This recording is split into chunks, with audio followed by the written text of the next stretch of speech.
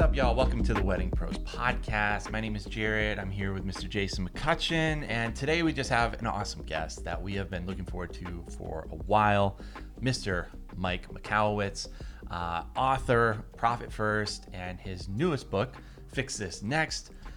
We have just an awesome discussion with him today, and I think it's especially relevant to the wedding industry and what's going on in the world today with the coronavirus and just kind of where our industry is at a whole. And we just kind of dive into the specifics of finances in the wedding industry and just have a really great discussion. Jason and I read Profit First last year. Yeah, Jared came to me. He's like, "You got to read this book, Profit First." And I was like, "A book about accounting? Okay." But it's kind of, I would say probably accounting for dummies, which I certainly was a dummy at accounting. And, most of us don't get into the wedding industry to run a business or do accounting or these boring make things. Money, apparently. Yeah, it's true. But I thought it was very approachable for me, kind of being first and foremost like a creative person. And so we read it kind of together, and Jason picked it up, and he actually got farther ahead of it than I was and got really into it. And we were like, there's no reason why we can't start applying a lot of these principles in our own business. And we started to do so. Yeah, and it was one of those things where, first of all, I wouldn't by no means say this is the only way to run your business or whatever. But we were in a place where we would get to the end of the year, and what resonated with me is like we were the people in the book, right? Which they say you get to the end of the year, and then you say, I have no money. Yep. Or end of your financial year, whatever it is. Year after year after year. And we're like, what in the heck is going on? We make all this money. I know I made more money than ever last year. Yes. Why don't I have any money? Yep. And it starts with like figuring out what to do with your money at the beginning and not at the end. And I think for us, like it forced us to analyze our business and think about it in a different way. And we started implementing it, and by the end of the year had put ourselves in a position to do some very important things and in our business and also for the upcoming year. Now, here's what happened this year. I don't know if you know this or not, but there's this thing called the coronavirus, and it particularly affects gatherings of people. And so one of the interesting parts about Profit First is like we did all this positioning to get ourselves ready. And man, I'm glad we did it. Yeah. I mean, I told Mike even before we hopped on with him, like if we didn't apply a lot of the principles in Profit First and just start evaluating our business about a year and a half ago in this way, I have no idea where we would have been. I know just so many things that we take for granted, even a year later, that we've applied. We got an accountant right after we read the book. We got an accountant, and that's just been changed our business completely. Just that fact. We were trying to do everything ourselves, and I think Jason and I were like, we have to take a closer look at the finances ourselves and actually see where we are month to month. And just be more proactive. Yeah, and before we get into the interview, which we're going to get into now, we want to encourage you to subscribe, hit the alert bell. If you like our podcast on Apple or Spotify, go ahead, give it a little review and a 5-star rating. That would be awesome. But also, I would say one of the cool things about this system and Mike's books in general, also Fix This Next, is it's very actionable, and it works for large scale to small scale. So if you're listening to this and you're like, I'm just a solo person, I'm a creative, it's just me, maybe my spouse, and that's it. You still need to know your numbers. And I find we were like you. We didn't want to look at the numbers because there's too many other things to do. We didn't want to think about it. We wanted to abdicate that part of our business off to someone else. And so we had another person in our business doing these things for us, but they weren't involved in the business in the same way. And that's not their fault. That's our fault as business owners. Yep. And you have to take responsibility for your business's finances.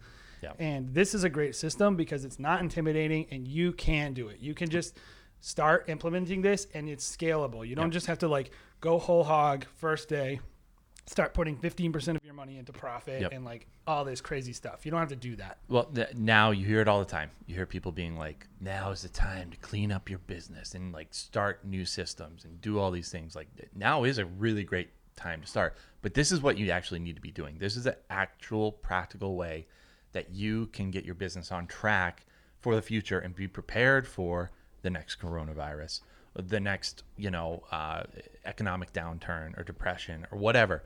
You have to do these things. Yeah, if you don't, you will be out of business. Yeah. Or apply similar principles. You have to take this seriously. Otherwise, you're going to be working at Whole Foods next year, or the year after, whenever a crisis comes up. So, and that's not why you started your wedding business. You started it to not have to work at Whole Foods. Yes. So, I think, let's just hop into the interview with Mike Michalowicz. I'm here with a really special guest today, Mike Michalowicz. How you doing, Mike? I'm doing well. Thanks for having me. Did I get the name right? You nailed it. Yeah, that's shocking, actually. So why don't you kind of tell everybody, I know you've probably talked about this a lot, but give the wedding world a little bit of kind of a taste on what is profit first. Profit first is just a new way to look at profit. I think so many business owners, actually, I don't think, I know, so many business owners get to the end of the year and there's no cash left for them. Ultimately, there's actually the ultimate insult, and your accountant says, oh, you have $5,000 in profit. And it's like, well, where is it? And like, oh, that's an accounting profit. You don't have it. So why do so many businesses struggle with profitability? And there was a statistic, this was studied by U.S. Bank. They identified that 83% of small businesses, in the U.S. now there's 30 million small businesses, 83% of small businesses are surviving check by check, meaning we aren't profitable. We're begging to get a job in today so we can pay the bills that are piling up on the table. And the irony, I thought, is the reason we get into the businesses we get into is because, in part, we want financial freedom. Like, I want to do what I want when I want, and I want to make money doing it. And yet, those are the things we don't get. The reason, I believe, is that profit comes last in the traditional presentation of profitability. It's sales minus expense equals profit. And while that logically makes sense, behaviorally, it's flawed. Like you guys would never say, you know what, I'm going to start putting my friends last, because I really care for them. Or, if I had a health scare, I wouldn't say, you know what, starting today, I'm going to start putting my health last. Yeah. It's human nature. When something significant, it comes first. Those are the things that get addressed. When something comes last, it's the manana syndrome. It can wait. So in profitability, we've been told profit comes last, and it's in our vernacular. It's the bottom line or the year end. All those things mean don't worry about it now. And it means we'll never worry about it. So in profit first, we flip the formula. It's sales minus profit equals expenses. In execution, every time revenue comes into our business, we take a predetermined percentage of that money, allocate it to a profit account, we hide it from ourselves, and then run the business off the remainder. It's literally that simple. It's the pay yourself first principle applied to business. Yeah, and for us, we implement it with our company, and what's great about it is it there's a lot of instruction on, I think, how to scale into it. They don't just when you read the book, it's not just like suddenly take 15% of your revenue out of the first day. Yeah. So if you're like hearing that and you're like, well, I have no money, it's like, okay, you can scale into it. That's what I loved about the book, is like it wasn't just so dogmatic about it that it didn't let you work your way into what your ideal percentages are. Have you ever gone to a gym, like, and you see someone that hasn't been working out for a long time? Usually when I go on vacation and I stop by a gym, it's a lot of people like, I'm going to get fit again. I'm in a, a nice climate. And they go in the gym and they put on like ridiculous amount of weights on the bench. And they try to bench like 300 pounds, and the guy rips his shoulders out. Like, that sadly will deter him from ever working out again, because he'll associate workout with injury. So we are far more successful when we slowly build into it.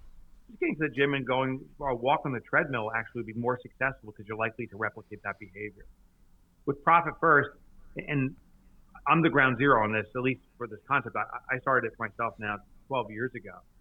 And the first iteration, I was like, I want to have a 50% profit. I want to be really profitable. And I didn't have money to pay bills. And I'm like, this system sucks. It doesn't work. Yep. And I thought about it. I was like, start slowly. And ultimately I got to this 1% concept. Start at 1%, because if you start taking a small percentage of your income and hiding toward profit, for example, 1%, if $1,000 deposit comes in, 1% is $10. So if you can run your business off 1,000, you can run off $990. But $10 now is in your profit account, and it starts becoming addictive. It's like, oh, money's growing. Maybe I can do 2%. We start building that muscle. It's like the Pavlov dog of profit. Yeah, right. Ringing the bell, right? You just treat yourself, and then you're salivating all the time about profit. Yeah. So the wedding industry is probably not unique in the world. You know, there's a lot of industries like it, and honestly, throughout the country or the world, this isn't true everywhere. I know people in Texas who their season is basically all year. But most of us, especially people who are in the Northeast or the Northwest, wedding season is very much from May to October, very seasonal, right? So that makes cash flow super challenging, and the wedding, especially for a lot of creatives. Well, yeah, the wedding industry. I've never even balanced a checkbook before. It's not populated with people who they didn't start a business to become entrepreneurs. They started a business so they could do certain work. Right. So they were like, I just want to shoot photos. I just want to make videos. I don't want to do anything else, including any bookkeeping, any of this stuff. So they're very, I think, and it's getting better, but by our nature, we're systems averse as creatives. Yeah. And so I think one of the things that I love about this system is that it actually is easy enough, but it seems complicated, but it's actually easy enough for a wedding or a creative person who maybe isn't like I think you call them solopreneurs. Yeah, right. That's basically what these people are. We're all solopreneurs. Very few of people are like Jared and I that have a company and employees. Yep. Most of them are just one person in their house. Yep. Yeah. So why is this such a great system for those people? So so seasonality happens in quite a few businesses. Actually, I experienced it myself. The phenomenon, at least I had, is my big season actually was January, because I have a lot of contracts get renewed. But maybe it's similar to October if you're in the wedding industry in the Northeast. That month is actually an amazing month. It's like, oh my God, I'm making so much money. Look how much I have, right? And then October is amazing, and November ain't so bad because now you have cash you're sitting on. December starts dwindling, and then January is like, oh my gosh, I'm running out of money. And then February is like, I'm going to kill myself. So very quickly we go into this dearth. The reason is it's very human, by the way. It's like if you experience those peaks and valleys, the reason it's called Parkinson's law. It's a behavioral thing. But basically, when we have excess supply, we have a lot of stuff, we utilize it more. We use it faster. And when we don't have much stuff, we actually savor. I love chocolate chip cookies. If you put one cookie in front of me, I will eat that one cookie. By the way, I am going to send you those cookies, Mike. Oh, please don't. Please don't. No. Because I'll eat them. It's kind of you. It's kind of you, but it's like me saying, oh, I'm addicted to cocaine. You're like, oh, I'll send you cocaine right away. Like, some people would do that if you live in Hollywood. Yeah, that's true. Exactly. I got a kilo coming your way. But if you put like 12 chocolate chip cookies in front of me, I'll actually consume them faster. So the more supply we have, the more cash we have, we actually consume it faster. And there's a thing called the recency bias. We actually think that's the norm. So when something happens right now, like, oh, that's how it's forever going to be. So October is like, oh, that's my new business standard. So how we address this in Profit First is very simple. When that money comes in October, we put it into an account. This is all done at your bank, by the way, and that's mandatory because it intercepts the behavioral path. Most creatives, actually most entrepreneurs of any type, don't do accounting. What we do is we log into our bank account and we follow our system. If we have money, we can spend it. If we don't, we panic.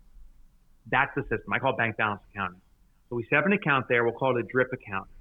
Money comes in October, that big surge of cash, but we know that money has to cover us through the winter, maybe for the 6 more months.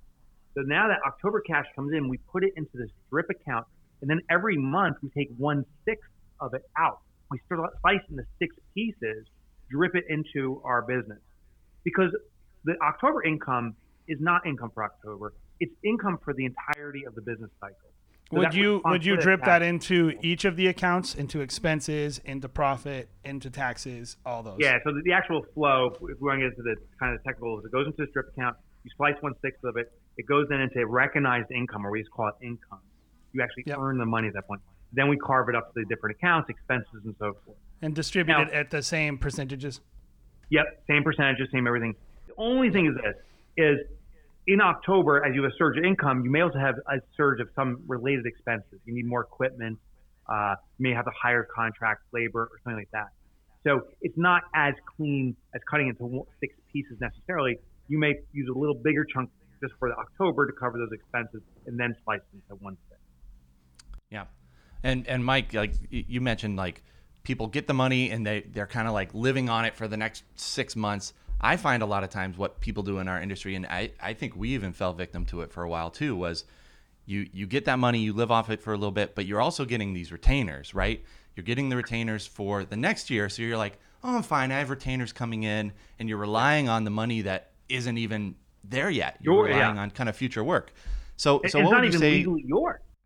So, Yeah. So a retainer, someone says, I'm going to reserve a spot. Here's your money in exchange for a service we're going to render. If we don't render that service legally, that's not our money. So it's called unearned income is the title. But the same thing, we have an account at our own business called retainers. And so when money comes in, some of our clients pay us a year in advance. That's the exception, but sometimes it happens. So the money goes into this retainer account and just sits there until that year comes up. And that day, we then trigger it as recognized income, meaning we move it from retainers to the income account. And this is basically a more sophisticated version of the envelope system. Something that's been around for decades. My mother, German, very German. And when money would come in, she worked at a factory down the road. When money would come in, she divided it up into different envelopes. One envelope was for our mortgage. My mother and father both contributed to that. And then there was one for food and so forth. The thing is, when my mom went food shopping, she would grab the food envelope, drive to the store, and then open the envelope when she got there and say, I have to work with this. Which sometimes meant, well, with the German family, sometimes it was like a nice, dinner. Sometimes it was the worst dinner on the planet, which is called liverwurst. If you don't know what liverwurst is, it translates in English to disgusting. It's liver sausage. It's liver sausage. But the lesson is this, is that we have to divide this money up before we spend it at our bank, these multiple accounts. We know what the intended use of that money is first before we spend it. And we start working within the confines of these envelopes, and our business starts becoming healthier and healthier. So my guess is you're not a big fan of an entire industry that lives off retainers. No. If you live off retainers, I agree. I'm not a fan. If your business is defined by you must collect retainers, we just have to have the discipline of earning that income, putting in a retainer account. My business, it's called Profit First Professionals, is 90% retainers actually. So it can work. We just have to have the discipline of allocating the money at the right time. Yeah. Yeah. Most of us don't do that. Just so you know. But most don't. The word's called human. Congratulations, you're a human being. And so, with Profit First, we set these multiple accounts, but we go further. There's a little trickeration, as old George Bush would say. What we do is we can sometimes hide the money from ourselves. So, in the most sophisticated implementation of Profit First, and this is not where you get started. This is kind of the end game. We actually use multiple banks. Banks actually hide money from ourselves, so that we don't steal from ourselves, and we can drip out from that bank back to us, and then the money appears. It sounds like a shell game, but it's a behavioral management system. So that is a great lead in. So our experience was we were like, we're gonna save up all our money for all our contractors as the money comes in last year, because we have a pretty significant per event contractor cost. Yeah. And we factored in our employees too. How much does it cost to make this wedding? And we're going to take that money when the money comes in and we're going to put it aside. So we did all this. We put all this money aside, all this money, and then coronavirus. And yeah, jugular. Yeah, it was bad. It's actually worse than that. Let me be honest. Yeah, it is. It is bad. So many of us have already collected these retainers. We're like, oh, we have this money aside. We're gonna use it this year, and we're counting on it. And now we don't have any income. Essentially, new income for the whole year. And a lot of people have to live off these retainers or they're just going to lose their house. Yeah. They're going to lose everything. Yeah. And they're going to have to figure this out. And I think in our industry, it's other industries too, but we're one of the industries that I think is going to feel we're a lagging industry to the economy. So we're not going to know how book so far in advance, right? Yep. Yeah, Yep. we're not going to know how bad this hurts for 18 months. Yeah, I believe that. And so, to basically, to put it lightly, this sucks. So,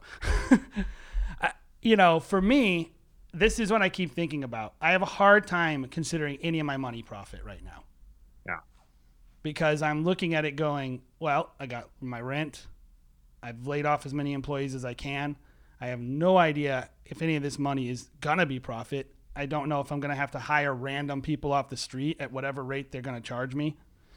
Who knows what's going to happen? So kind of talk me off a ledge a little bit. Talk me into continuing to do the thing, even though it doesn't feel like it makes any sense. Yeah. So I think there's three things that are happening. I call this situation not the next great recession, which we had in 2008. This is the great reinvention.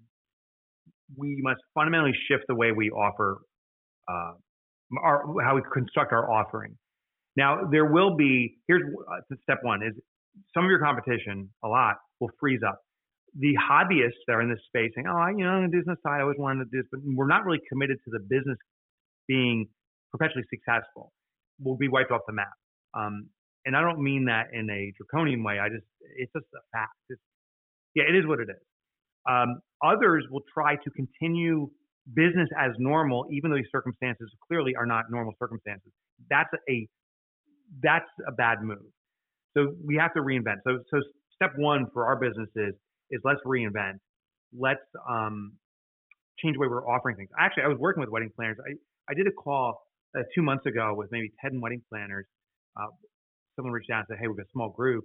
We don't know what to do. I said, I'd love to just be part of the brainstorm because I want to understand this problem. There's a technique you can use called the one-step back method. At least that's what I call it. And you look at the historical offering, a celebration, if you're the DJ playing music or whatever, if you're the event planner, the coordination of all this stuff coming together. And we just simply rewind. What are all the steps you take to get there? And as you rewind these steps, can these steps you've taken historically to get to that final product become the new product? And so with this one wedding planner, we realized it's really an assembly of all these different things that happen. When the wedding kicks off, this happens. 10 minutes in, this is happening. And they had this sequence flow. So we boxed it. She made a box. And in the box were little mini boxes labeled 1, 2 through 15 or whatever. And they did a virtual wedding. But every guest got a box before the wedding. So do not open until the wedding. And you open at the wedding. And they did this celebration. And they said, okay, now open box 1. And I don't know what it was. It was a champagne flute and the champagne. Box 2, whatever. It was the element. So it was a whole new way of delivering this offering. Some people are still having weddings. They're just doing it in a new format. So that's the great reinvention. The other thing that's going on is there's going to be what's called pent-up demand. There's some people are saying, I'm not going to do a wedding in 2020. I can't. But I'm going to do it in 2021. Well, guess what? There's other people that were planning on doing a wedding in 2021. So now we have increasing demand in a compressed period of time. The move to do here is actually to increase our prices. It's surge pricing. If you ever want to like Uber or Lyft and you're at an airport at a certain time, it's like, oh, everyone wants a car. You want to pay more for it? We, the consumer, have a choice. Surge pricing. And I usually say yes. I'm like, oh, damn it. Okay. Click. Well, that's what we need to do with our businesses. And unfortunately, I see wedding planners saying, book me now, same prices, you can get it now. And sadly, there's going to be all this demand that's available, but they're not serving it because they got booked early on at a lower price point. Now is the time to say, we're reserving the 2021 dates, but there's double the demand we've ever had historically. Therefore, we're increasing. We have a book early fee, one-time fee that you must pay for $500 or whatever it is, and that revenue then can be recognized as a booking fee. It's a one-time fee to reserve those premium dates. It used to be Valentine's Day, or if it falls on a Saturday or Sunday or whatever. There's certain days that are premium dates. Now, all of 2021 has become premium. There's an opportunity there. We've been doing that same thing for our business on Saturdays. And actually, we've been moving people to off-prime dates, which we would never normally work. So we're picking up that revenue. And we've been scaling up our team so we can service. We think we're going to end up doing 200 weddings next year. I wouldn't be surprised. And that's actually the third and final tip I have for you, which you're already doing, is everyone in the wedding industry right now should be recruiting. Now, that's different than hiring, and people get confused. Recruiting means find the people that you're going to need to rely on today for 2021. And you can't promise I'm going to give you work in 2021 because you don't know what's coming, but tell them, I foresee business starting to ramp quickly. I want to make sure you're an available resource. Finding new resources. Building your network right now is critical because there's a surge coming theoretically in 2021, unless the coronavirus, wipes out another year. And then society's over. Yeah. Then we're all done. So Mike, it's a great asteroid hits in 2021. It's all over. Yeah. Who knows at this point? Yeah. Mike, you have a new book out, Fix This Next. Jason and I read it in the last couple weeks, and it's excellent. And I think there's no better time because with coronavirus, there's a lot of things to fix. And a lot of weird free time. I know. So for us, we're really starting at the drawing board, starting with just our, fundamental, business practices, and really just reevaluating from base level. So tell me a little bit about Fix This Next. Tell, the Wedding Pros audience about Fix This Next. Give them your elevator pitch and why they should buy this book. I think it's excellent. Yeah. Thanks, Jared. I appreciate you saying that. So I've come to realize that most business owners of all sides are really professional firefighters, because while we have a plan for our business, it's constantly putting out fire after fire. And maybe you hire a few people over time, and maybe you're no longer a firefighter, but now you're simply the fire chief. You're just, it's like, go here, go there. And that's why most businesses hit a ceiling. It's the $1 million mark, or it's I can't get past 2 employees, or there's a certain ceiling that we keep on getting stuck in. And so what I realized is we are rushing to do all the apparent things our business needs at the direct neglect of doing the one impactful thing. So Fix This Next is a tool I developed based upon Maslow's hierarchy of needs. I translate it to a business hierarchy of needs. But basically, it's a tool, a compass, if you will, to identify the one thing your business needs from you right now. Because if we concentrate our energy on fixing that next, once that's resolved, the next challenge will present itself. As opposed to all these apparent issues, if we do the impactful things, our business will achieve our vision. So that's what Fix This Next is about. And admittedly, I've written Profit First, Clockwork. This book is what I'm most proud of. This may be my life's most important work, I believe. Yeah, it's really great. And I think it fits perfectly well within, I think any business, but I think specifically with wedding professionals who maybe, or just anyone who feels like, hey, I'm not like a business person. I happen to be good at something, or I got lucky, or however they feel about themselves. It's like, okay, focus, make it simple, one thing at a time. And I think that's what I love about your style of teaching is you're always giving someone an immediate action point that is accessible. And thank you. That means a lot to me. I love reading books. To me, some books are very academic and they're mesmerizing, but I get stuck on the execution. So on my books, what I want to do is give people very tangible, actionable items where they'll see immediate results. Because honestly, I think that's, we talk about the 1% rule, do small steps. When people start taking small actions and seeing results, it starts shifting their behavior.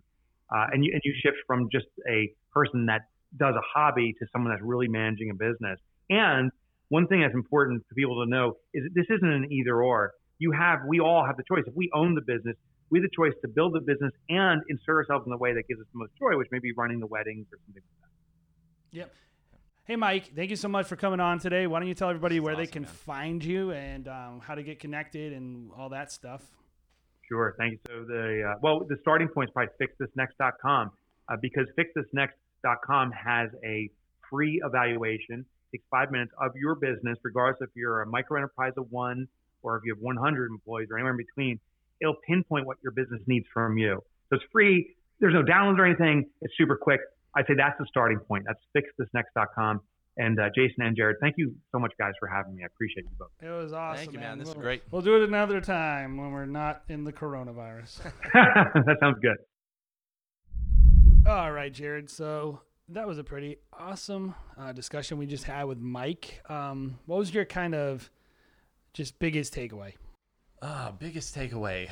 Man, they were all equally good, I feel like. And I feel like there are a lot of good takeaways specific to our wedding industry that, I don't know, we had talked about, and maybe I've been on the fence about, and you and me have maybe had a discussion, and I'm probably the person that's like, I don't know if I really want to do that. But the thing that I really took away is now is the time. There's demand is really high, and availability is really low, right?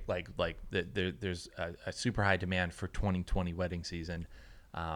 So we should be raising prices. Yeah. Right? Well, and it's one of those things too, where it's not just that you should be raising prices because you can, right? Oh, Yep. people will pay for that. So Yep. screw these people. I'm Yeah. going to get more money. Or you're profiting off of the coronavirus. No. It's one of those things where if you don't, you will not be able to control the volume. You Yeah. need to position yourself. Like I know for us as a business, we could very easily get into a position where we are taking on way too much work. Yeah. And we need to control that. Yep. And one way to control demand is through price qualifying. Mm-hmm. Is like getting your price to a place where you're getting the amount of bookings that you want. Yep. And our typical feeling, which I don't ever want to totally change. I'm never going to be one of those people who's just like looking to do just 10 weddings. I want to run businesses that have a range of clients. Yep. Because I think $2,000 is good if you're doing less work, and $10,000 is good, if someone's willing to pay for it. But it's both money. Mm-hmm. But at the same time, the situation is unique next year. The demand / supply kind of continuum is going to be maybe more unique than any time in our lifetime next year. And so we have to be careful. So it's not just about raising prices to make more money. It's about raising prices to protect your business from overcommitting, to protect your business from that next coronavirus wave. Yep. Like if you shoot like 20 weddings from May to June next year and then coronavirus springs up again and you don't have a little extra money stored aside than you normally would, Yep. you're going to be screwed. So hopefully people have maybe taken that message to heart. Yep. I think a couple of people pretty early on, foresaw this kind of squeeze, right? Of this bottleneck of next year, all the 2020 weddings move to 2021. Essentially, where we are, I'm not sure how it is in the rest of the country, but where we are, you can't find a venue next year. It is currently June 17th, June 18th today of 2020. You can't book a venue anywhere next year. Already. They're already booked. Maybe on like non-prime dates. Maybe on a Thursday, but a lot of people, it's Thursday, it's Tuesday, it's Monday. So we are moving all of our bookings to next year. And if you are running your own business, you're the only person doing it. You probably have a lot of Saturdays next year that are already booked. And say you just do 15 weddings a year. Next year, in order to make up for it, losing money this year, you're going to have to take on an additional 15. So that's right off the bat is just way more work than what you're used to. Way more cost. Mike talks about it in his new book, Fix This Next. He talks about having the actual ability to deliver on promises. That's one of the things that you can actually fix. That's one of the fixes that they talk about. It's like, it's not just how do I make more money? It's like, how do I do a better job? How do I actually just follow through on the promises that I'm making to my clients? And so that's a lot of problems that people are going to have to figure out next year. And then some people who are just, say you work 30 weddings a year, say you work 40 weddings, 40 Saturdays, and all those weddings move to next year, you don't have any Saturdays. So what are you going to do on the days that you do have available where you've already been paid for half of that? You've already been paid the 50% retainer, and you're only going to make 50% of what you normally make next year. Well, you have to charge more on those Fridays or the available Saturdays in order to make up for it, right? And you have to pay someone to help you at those weddings. Yep. You have to pay help. Yep. You're not going to be, if you're used to doing 30, 40 weddings, you do not have a business designed to do 80. Mm-hmm. No. You're not going to be able to do it. Yep. Or at least it's not good to just go double. Yeah. out of nowhere. Maybe you scale into that and whatever, but like what most of us are going to have to do is pay someone to help. Yeah. Yeah. And if you're not at least charging enough to pay someone to help you, when we started at the beginning of coronavirus, I told you right away, I'm like, we have to charge a rescheduling fee. And one person in particular was like, only guys with podcasts would do that. Screw you, buddy. Yeah. So, well, I hope he's listening. Everyone is having to realize that that's an idiotic that's what everyone's take. Going to have to do now. It's an idiotic take because I'm only charging what it's going to cost me to serve the wedding. Yeah. Yeah. And like the cost is going to go up next year. So like you might be able to, even if you have enough demand in certain situations, some people will just be able to make a lot of profit off of the rebooking. Some of us that are already fully booked, maybe we'll make a little extra profit on those new bookings. Yeah. But maybe we're just going to end up breaking even on the extra charge because it's just going to cost us the exact same amount. And so we got to be real about that. Yeah. Like there's a real danger of next year. Not only do we not make profit this year, but we don't make profit next year because we don't charge enough to compensate for the increased cost of producing our weddings. Yep. And I would just say, like, I've noticed in the last few months, there's a lot of like, guilt tripping about like you're profiting off of coronavirus and all this stuff. And, everyone's weddings or everyone's businesses are different in the wedding industry. And if you feel like you have to do something to stay in business, you got to stick true to that. Like, it doesn't matter what somebody else is saying about the way that you should run your business. You need to actually know what your numbers are and actually make decisions based on that. And honestly, what I always do is I look at the people who are talking, and most of the time when people are talking and like, oh, how dare you, be profitable, I look at them and I'm like, dude, you're working. You're not a full-time person. You're working 2 Saturdays and then you have a full-time job. Facebook has a problem where it like makes everybody seem equally as credible. Yes. And it's like, so if I went on there and was just like, this is all the things I've done, I'm super successful, people are going to be like, you're a jerk. So you're better. Like everyone ends up looking the same. And you need to really ask, like, if you're going to take advice from somebody, it should be someone like Mike. Who actually has accomplished the thing that they're telling you and not just some random person on the internet who's trying to guilt trip you. And so, I guess at the end of the day, don't feel bad about doing the things that you feel like you have to do to make your business survive. No matter what other people say, your numbers, make the decisions based on what your numbers Unless what they say is, if you don't do this, I will come and give you $10,000 to not charge your rescheduling. Yes, exactly. If what they tell you is if they will pay the rescheduling fee for you and write you a check, then you can listen to them. But most people will not. What were your takeaways from our discussion with Mike? So I loved the way he talked about pacing the distribution of your income during your fat months. And so I think the issue is a lot of people, if you were to be really honest with your income, and you could probably get super complicated about this, which is probably what I'll end up doing because I'm just that way.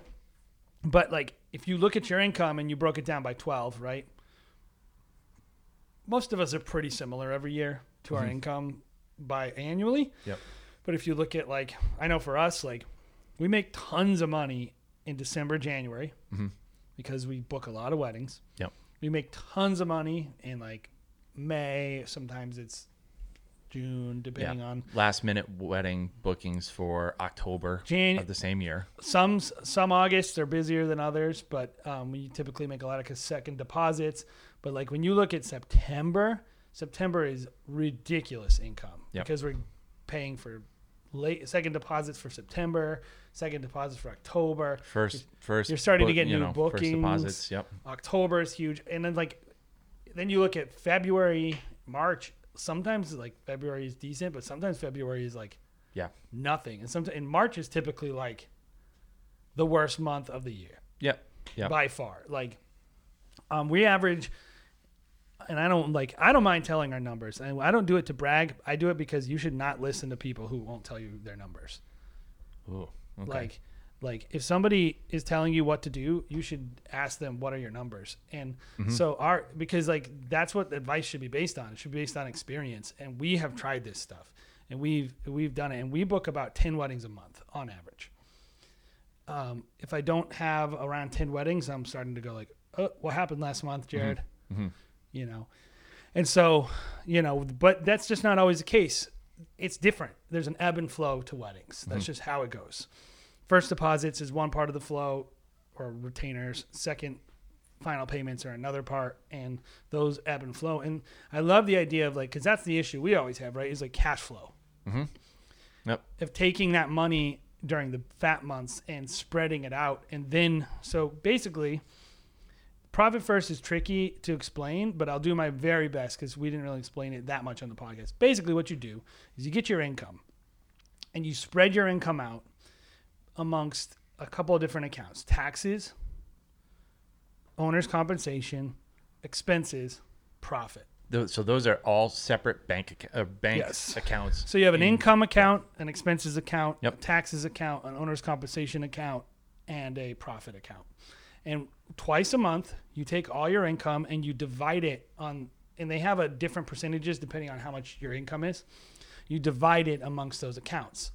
Well, the problem is if you do quarterly distributions, which is what they recommend, that you look at your profit account and every quarter you distribute it amongst the owners. If you're a sole person, then you take it all.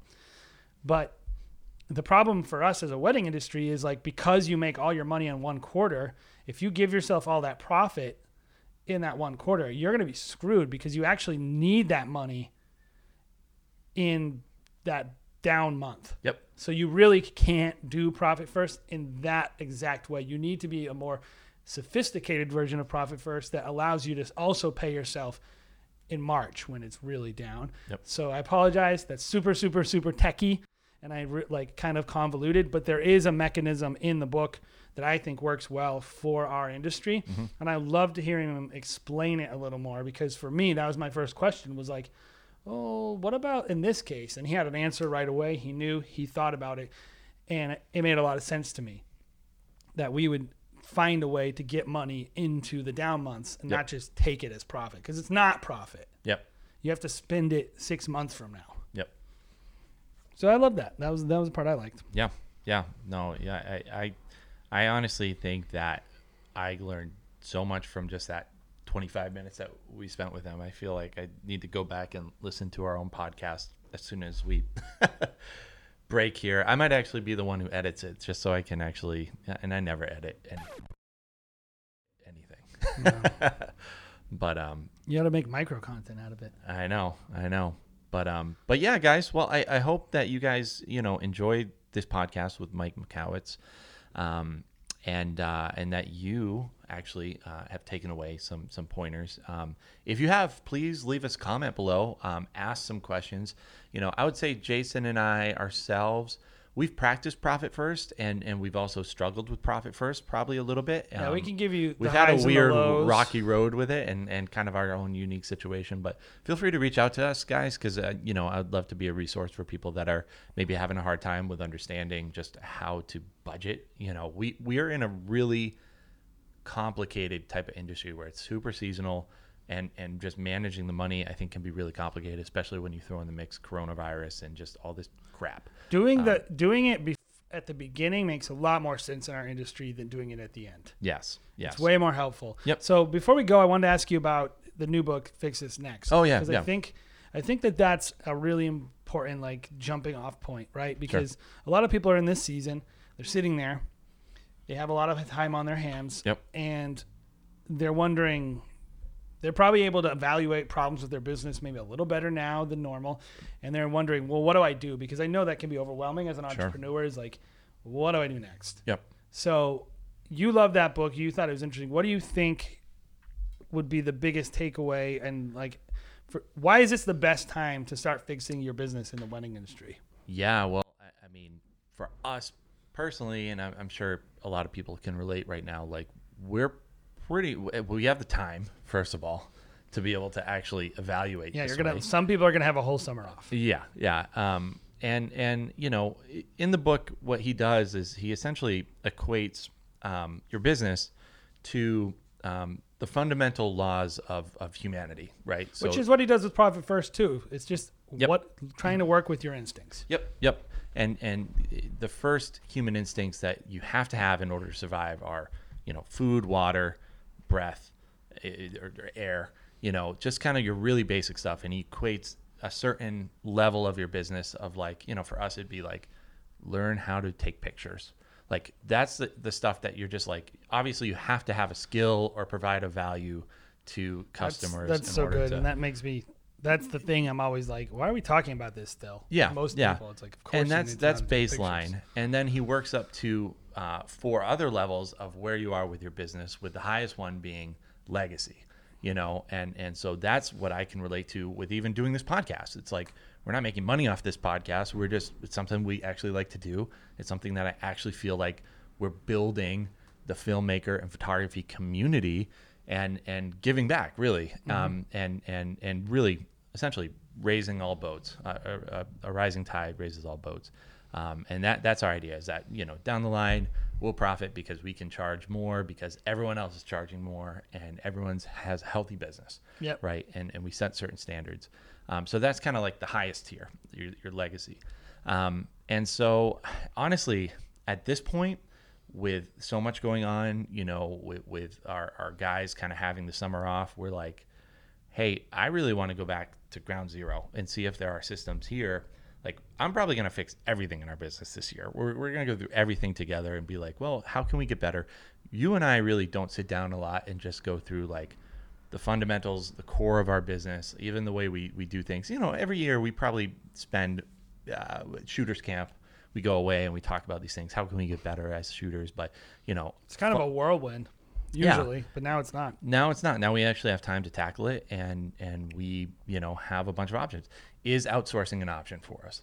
Or are we going to hire, 1099 guys or employees? Like, what works better financially? What, fends us off from disasters like the coronavirus and economic downturn better, where if something happens, how am I prepared for that? Like, if something happens, how am I going to provide for an employee compared to, okay, if I'm outsourcing, it doesn't really matter to me. The important part is you don't need to do all of that. Yeah. In one. And I think what's great is they have this whole worksheet that you can fill out. He mentioned it, where it will kind of tell you where you are. Yep.